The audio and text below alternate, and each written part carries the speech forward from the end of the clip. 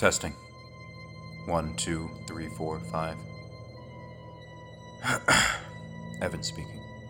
I will continue to record as long as possible. This is a 2-hour capsule, but I doubt if I'll fill it. The photograph has haunted me all my life. Now, too late, I know why. But would it have made any difference if I had known? That's one of those meaningless and unanswerable questions the mind keeps returning to endlessly, like the tongue exploring a broken tooth. I've not seen it for years, but I've only to close my eyes and I'm back in a landscape almost as hostile and as beautiful as this one. 50 million miles sunward and 72 years in the past, 5 men face the camera amid the Antarctic snows. Not even the bulky furs can hide the exhaustion and defeat that mark every line of their bodies, and their faces are already touched by death. There were 5 of them. There were 5 of us, and of course, we also took a group photograph. But everything else was different. We were smiling, cheerful, confident, and our picture was on all the screens of Earth within 10 minutes. It was months before their camera was found and brought back to civilization. And we die in comfort, with all modern conveniences, including many that Robert Falcon Scott could never have imagined when he stood at the South Pole in 1912.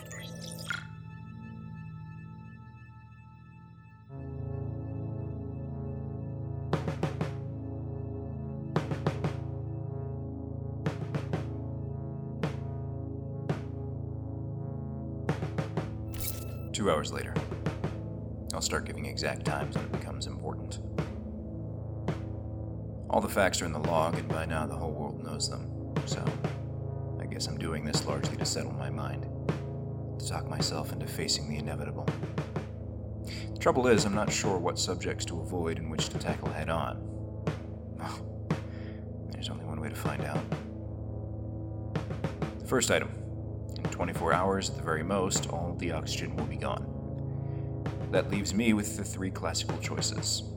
I can let the carbon dioxide build up until I become unconscious. I can step outside and crack the suit, leaving Mars to do the job in about 2 minutes, or I can use one of the tablets in the medkit. CO2 buildup. Everyone says that's quite easy, just like going to sleep. I've no doubt that's true, unfortunately. In my case, it's associated with nightmare number 1. I wish I'd never come across that damn book. True Stories of World War II, or whatever it was called. There was one chapter about a German submarine, found and salvaged after the war. The crew was still inside it, 2 men per bunk, and between each pair of skeletons, the single respirator set they'd been sharing. Well, at least that won't happen here. But I know, with a deadly certainty, that as soon as I find it hard to breathe, I'll be back in that doomed U-boat. So what about the quicker way? When you're exposed to vacuum, you're unconscious in 10 or 15 seconds, and people who've been through it say it's not painful, just peculiar. But trying to breathe something that isn't there brings me altogether too neatly to nightmare number 2. This time it's a personal experience. As a kid, I used to do a lot of skin diving when my family went to the Caribbean for vacations. There was an old freighter that had sunk 20 years before out on a reef with its deck was only a couple of yards below the surface. Most of the hatches were open, so it was easy to get inside to look for souvenirs and hunt the big fish that like to shelter in such places. Of course, it was dangerous if you did it without scuba gear, so what boy could resist the challenge? My favorite route involved diving into a hatch on the foredeck, swimming about 50 feet along a passageway dimly lit by portholes a few yards apart, then angling up a short flight of stairs and emerging through a door in the battered superstructure. The whole trip took less than a minute, an easy dive for anyone in good condition. There was even time to do some sightseeing, or to play with a few fish along the route. And sometimes, for a change, I'd switch directions, going in the door and coming out again through the hatch. That was the way I did it the last time. I hadn't dived for a week. There had been a big storm, and the sea was too rough, so I was impatient to get going. I deep breathed on the surface for about 2 minutes until I felt the tingling in my fingertips that told me it was time to stop. Then I jackknifed, slid gently down toward the black rectangle of the open doorway. It always looked ominous and menacing. That was part of the thrill. And for the first few yards, I was almost completely blind. The contrast between the tropical glare above the water and the gloom between decks was so great that it took quite a while for my eyes to adjust. Usually I was halfway along the corridor before I could see anything clearly. Then the illumination would steadily increase as I approached the open hatch, where a shaft of sunlight would paint a dazzling rectangle on the rusty, barnacled metal floor. I'd almost made it when I realized that this time, the light wasn't getting better. There was no slanting column of sunlight ahead of me, leading up to the world of air and life. I had a second of baffled confusion, wondering if I'd lost my way. Then I knew what had happened, and confusion turned into sheer panic. Sometime during the storm, the hatch must have slammed shut. It weighed at least a quarter of a ton. I don't remember making a U-turn. The next thing I recall is swimming quite slowly back along the passage and telling myself, "Don't hurry, your air will last. It'll last longer if you take it easy." I could see very well now because my eyes had had plenty of time to become dark adapted. There were lots of details I'd never noticed before, like the red squirrelfish lurking in the shadows, the green fronds and algae growing in the little patches of light around the portholes, and even a single rubber boot, apparently in excellent condition, lying where someone must have kicked it off. And once, out of a side corridor, I noticed a big grouper staring at me with these bulbous eyes, his thick lips half parted as if he was astonished at my intrusion. The band around my chest was getting tighter and tighter. It was impossible to hold my breath any longer, yet the stairway still seemed an infinite distance ahead. I let some of the bubbles of air dribble out of my mouth. That improved matters for a moment, but once I had exhaled, the ache in my lungs became even more unendurable. Now there was no point in conserving strength by flippering along with that steady, unhurried stroke. I snatched the ultimate few cubic inches of air from my face mask, feeling it flatten against my nose as I did so, and swallowed them down into my starving lungs. At the same time, I shifted gear and drove forward with every last atom of strength. And that's all I remember, until I found myself spluttering and coughing in the daylight, clinging to the broken stub of the mast. The water around me was stained with blood, and I wondered why. Then, to my great surprise, I noticed a deep gash in my right calf. I must have banged into some sharp obstruction, but I'd never noticed it, and even then felt no pain. That was the end of my skin diving, until I started astronaut training 10 years later and went into the underwater zero-G simulator. Then it was different, because I was using scuba gear, but I had some nasty moments that I was afraid the psychologist would notice. And I always made sure that I got nowhere near emptying my tank. Having nearly suffocated once, I had no intention of risking it again. I know exactly what it will feel like to breathe the freezing wisp of near vacuum that passes for atmosphere on Mars. No thank you. So what's wrong with poison? Nothing, I suppose. The stuff we've got takes only 15 seconds, they told us. But all my instincts are against it, even when there's no sensible alternative. Did Scott have poison with him? I doubt it. And if he did, I'm sure he never used it.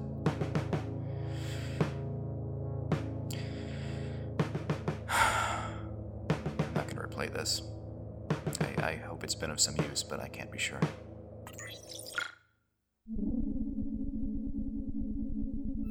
The radio has just printed out a message from Earth, reminding me that transit starts in 2 hours. As if I'm likely to forget. And 4 men have already died so that I can be the first human being to see it. And the only one for exactly 100 years. It isn't often that the Sun, Earth, and Mars line up neatly like this. The last time was in 1905, when poor old Lowell was still writing his beautiful nonsense about the canals and the great dying civilization that had built them. Too bad it was all delusion. I'd better check the telescope and the timing equipment.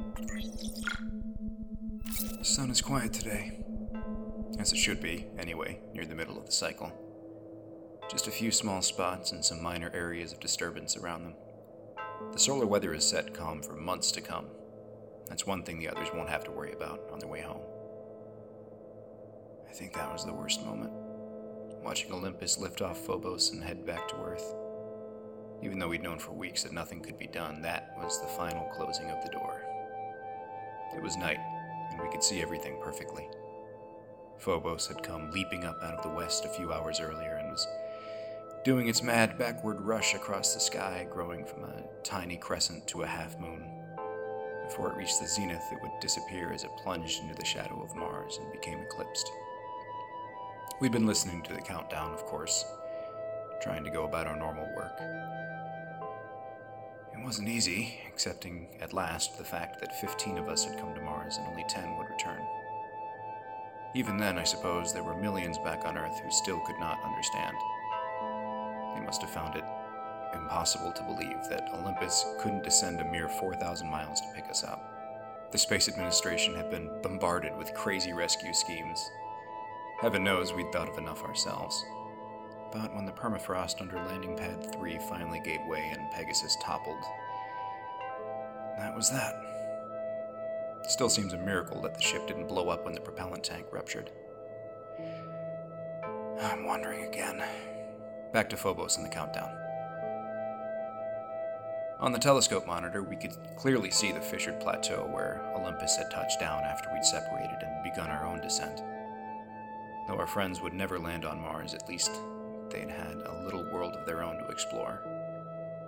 Even for a satellite as small as Phobos, it worked out at 30 square miles per man. A lot of territory to search for strange minerals and debris from space, or to carve your name so that future ages would know that you were the first of all men to come this way. The ship was clearly visible as a stubby, bright cylinder against the dull gray rocks. From time to time, some flat surface would catch the light of the swiftly moving sun and would flash with mirror brilliance. But about 5 minutes before liftoff, the picture became suddenly pink, then crimson, then vanished completely as Phobos rushed into eclipse. The countdown was still at 10 seconds when we were startled by a blast of light. For a moment, we wondered if Olympus had also met with catastrophe. Then we realized that someone was filming the takeoff and the external floodlights had been switched on. During those last few seconds, I think we all forgot our own predicament. We were up there aboard Olympus, willing the thrust to build up smoothly and lift the ship out of the tiny gravitational field of Phobos and then away from Mars for the long fall sunward. We heard Commander Richmond say, "Ignition." There was a brief burst of interference and the patch of light began to move in the field of the telescope. That was all. There was no blazing column of fire because, of course, there's really no ignition when a nuclear rocket lights up. Lights up indeed. That's another hangover from the old chemical technology. But a hot hydrogen blast is completely invisible. It seems a pity that we'll never again see anything so spectacular as a Saturn or a Korolev blastoff. Just before the end of the burn, Olympus left the shadow of Mars and burst out into sunlight again, reappearing almost instantly as a brilliant, swiftly moving star. The blaze of light must have startled them aboard the ship because we heard someone call out, "Cover that window." And a few seconds later, Richmond announced, "Engine cut off." Whatever happened, Olympus was now irrevocably headed back to Earth. A voice I didn't recognize, though it must have been the commander's, said, "Goodbye, Pegasus." And the radio transmission switched off. There was, of course, no point in saying good luck. That had all been settled weeks ago.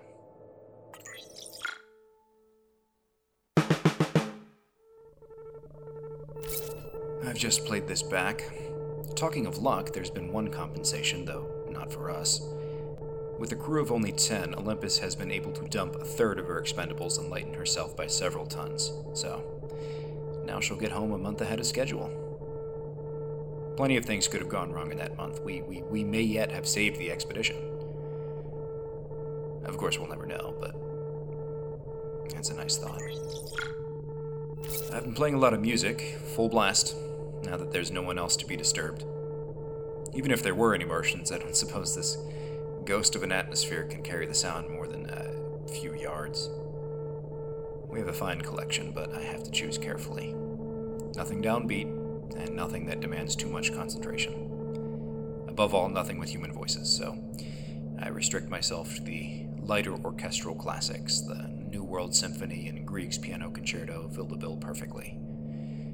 At the moment, I'm listening to Rachmaninoff's Rhapsody on a Theme of Paganini, but now I must switch off and get down to work. There are only 5 minutes to go. All the equipment is in perfect condition.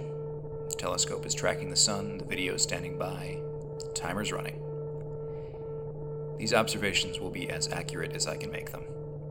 I owe it to my lost comrades, whom I'll soon be joining. They gave me their oxygen so that I can still be alive at this moment.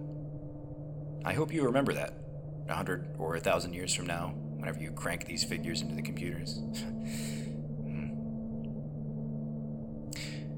Only a minute to go. Getting down to business. For the record, year 1984, month May, day 11.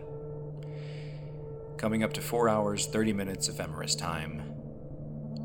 Now. Half a minute to contact. Just rechecked position angle to make sure I'm looking at the right spot on the sun's limb. Using power of 500. Image perfectly steady, even at this low elevation. 4:32. Any moment now. There it is. There it is. Oh, I can hardly believe it. A tiny black dent in the edge of the sun. Growing.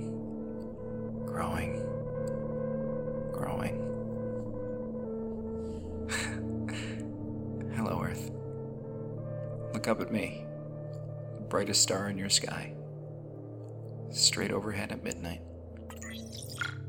4:35. It's as if a thumb is pushing into the sun's edge, deeper and deeper. Fascinating to watch. 4:41. Exactly halfway. The Earth's a perfect black semicircle, a clean bite out of the sun, as if some disease is eating it away. 4:48. Ingress 3/4 complete. 4 hours, 49 minutes, 30 seconds. The line of contact with the sun's edge is shrinking fast. Now it's a barely visible black thread. In a few seconds, the whole Earth will be superimposed on the sun. Now I can see the effect of the atmosphere. There's a thin halo of light surrounding that black hole in the sun. Strange to think that I'm seeing the glow of all the sunsets and all the sunrises that are taking place around the whole Earth at this very moment. Ingress complete. 4 hours, 50 minutes, 5 seconds. The whole world has moved onto the face of the sun. A perfectly circular black disk silhouetted against that inferno 90 million miles below. It looks bigger than I expected. One could easily mistake it for a fair-sized sunspot. Nothing more to see now for 6 hours when the moon appears, trailing Earth by half the sun's width. It's all beamed back to Lunicom. I'll try to get some sleep. My very last sleep. Wonder if I'll need drugs. It seems a pity to waste these last few hours, but I want to conserve my strength and my oxygen. I think it was Dr. Johnson who said that nothing settles a man's mind so wonderfully as the knowledge that he'll be hanged in the morning. How the hell did he know? 10 hours, 30 minutes ephemeris time. Dr. Johnson was right. I had only one pill and don't remember any dreams. The condemned man also ate a hearty breakfast. Cut that out. Back at the telescope. Now the Earth's halfway across the disk, passing well north of center. In 10 minutes I should see the moon. I've just switched to the highest power of the telescope, 2000. The image is slightly fuzzy, but still fairly good. Atmospheric halo very distinct. I'm hoping to see the cities on the dark side of Earth. No luck. Probably too many clouds. A pity, it's theoretically possible, but we never succeeded. I wish... Oh, never mind. 10 hours, 40 minutes. Hope I'm looking at the right spot. 15 seconds to go. Ah, damn. Missed it. Doesn't matter. The recorder will have caught the exact moment. There's a little black notch already in the side of the sun. First contact must have been about 10 hours, 41 minutes, 20 seconds ET. What a long way it is between Earth and Moon. There's half the width of the sun between them. You wouldn't think the two bodies had anything to do with each other. Makes you realize just how big the sun really is. 10 hours, 44 minutes.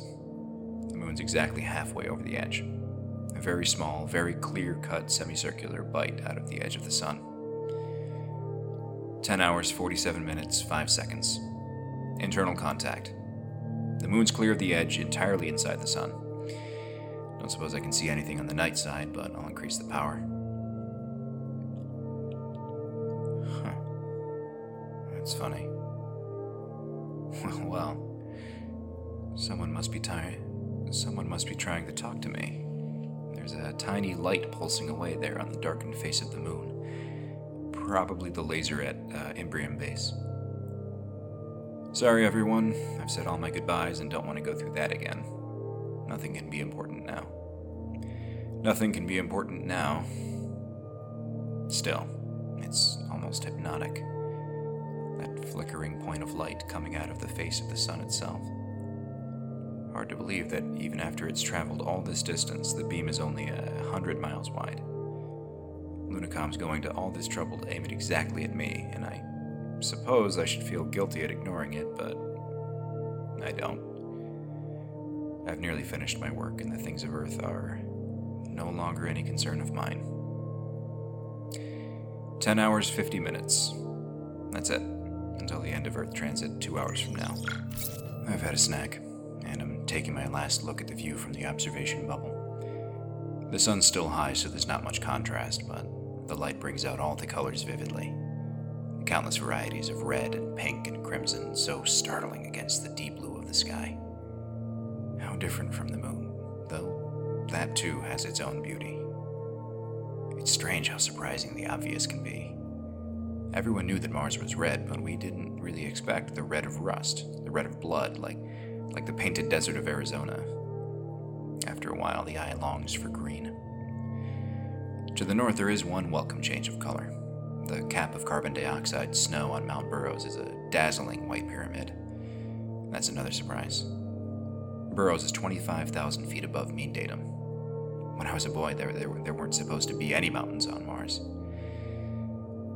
The nearest sand dune is a quarter of a mile away, and it too has patches of frost on its shaded slope. During the last storm, we thought it moved a few feet, but we couldn't be sure. Certainly the dunes are moving like those on Earth. One day, I suppose, this base will be covered, only to reappear again in 1,000 years. Or 10,000. That strange group of rocks, the elephant, the capital, the bishop, still holds its secrets and teases me with the memory of our first big disappointment. We could have sworn that they were sedimentary, how eagerly we rushed out to look for fossils. Even now, we don't know what formed that outcropping. The geology of Mars is still a mass of contradictions and enigmas. We have passed on enough problems to the future, and those who come after us will find many more. But there is one mystery we never reported to Earth, or even entered in the log.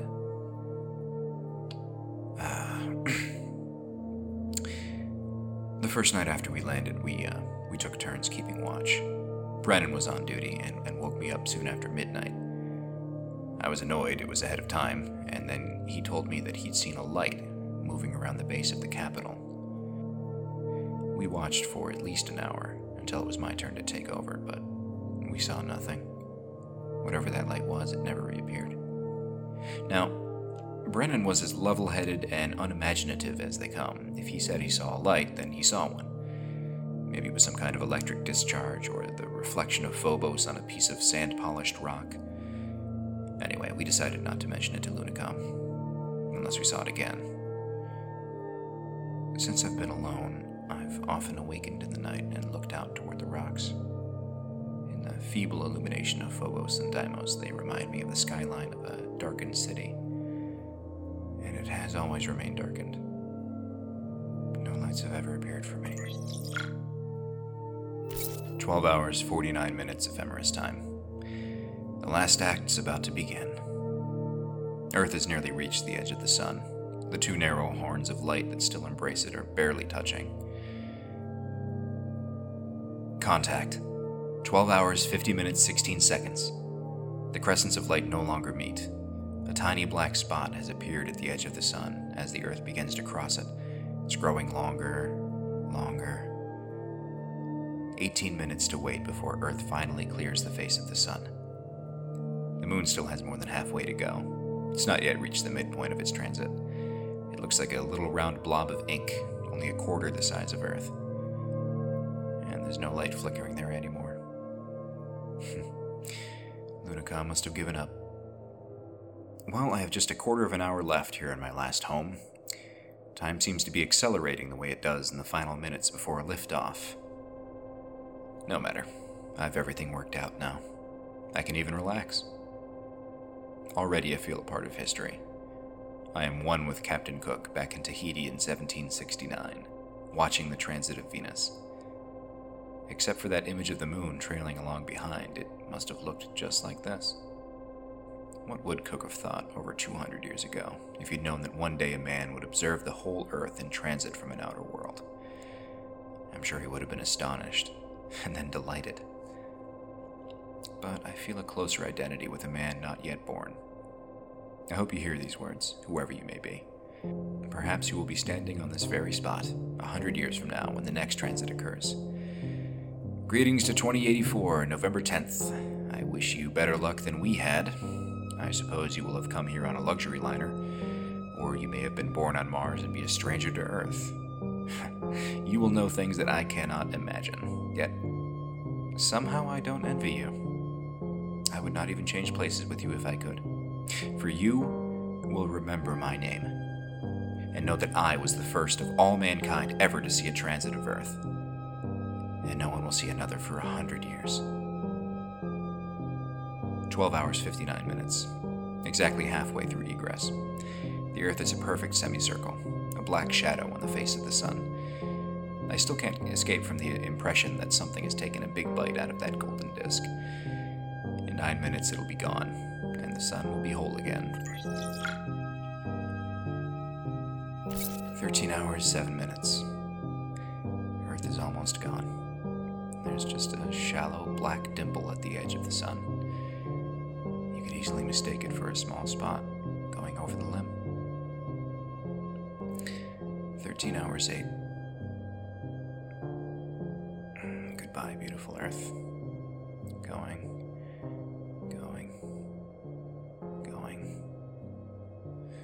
Goodbye.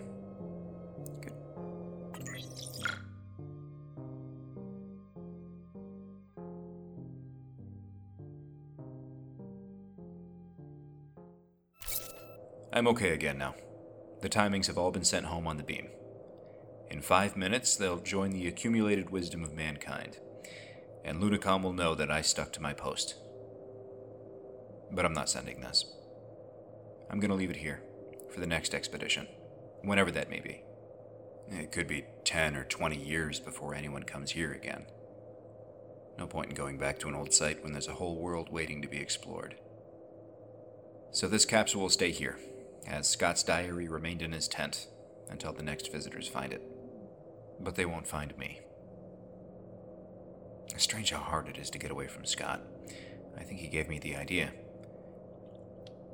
For his body will not lie frozen forever in the Antarctic, isolated from the great cycle of life and death. Long ago, that lonely tent began its march to the sea. Within a few years, it was buried by the falling snow and had become part of the glacier that crawls eternally away from the pole. In a few brief centuries, the sailor will have returned to the sea. He will merge once more into the pattern of living things. The plankton, the seals, the penguins, the whales, all the multitudinous fauna of the Antarctic Ocean. There are no oceans here on Mars, nor have there been for at least 5 billion years, but there is life of some kind. Down there in the Badlands of Chaos, too, which we never had time to explore. Those moving patches on the orbital photographs, the evidence that whole areas of Mars have been swept clear of craters by forces other than erosion. The long-chain optically active carbon molecules picked up by the atmospheric samplers. And of course, the mystery of Viking 6. Even now, no one has been able to make any sense of those last instrument readings, before something large and heavy crushed the probe in the still, cold depths of the Martian night. And don't talk to me about primitive life forms in a place like this. Anything that survived here will be so sophisticated that we may look as clumsy as dinosaurs. There's still enough propellant in the ship's tanks to drive the Mars car clear around the planet. I have 3 hours of daylight left. Plenty of time to get down into the valleys and well out into chaos. After sunset, I'll still be able to make good speed with the headlights. It'll be romantic, driving at night under the moons of Mars. One thing I must fix before I leave. I don't like the way Sam's lying out there. He was always so poised, so graceful. Doesn't seem right that he should look so awkward now. I must do something about it. I wonder if I could have covered 300 feet without a suit. Walking slowly, steadily, the way he did to the very end. I must try not to look at his face. That's it. Everything's shipshape and ready to go. The therapy has worked. I feel perfectly at ease, even contented, now that I know exactly what I'm going to do. The old nightmares have lost their power. It is true. We all die alone.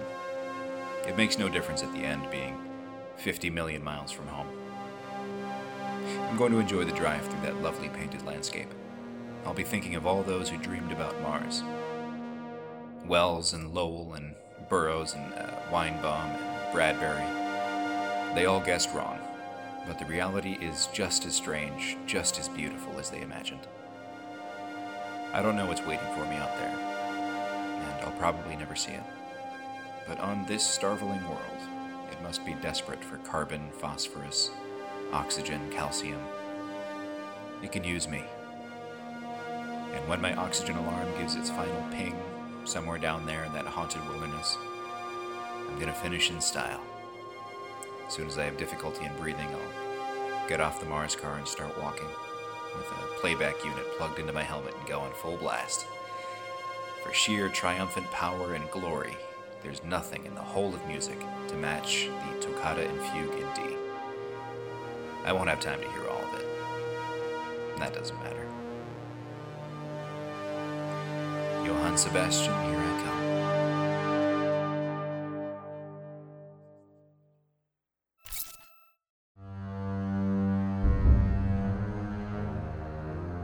Transit of Earth by Arthur C. Clarke. Starred Cliff Thompson as Evans. The music was written by Bill Price. Produced by David Nagel for Against the Crowd Productions.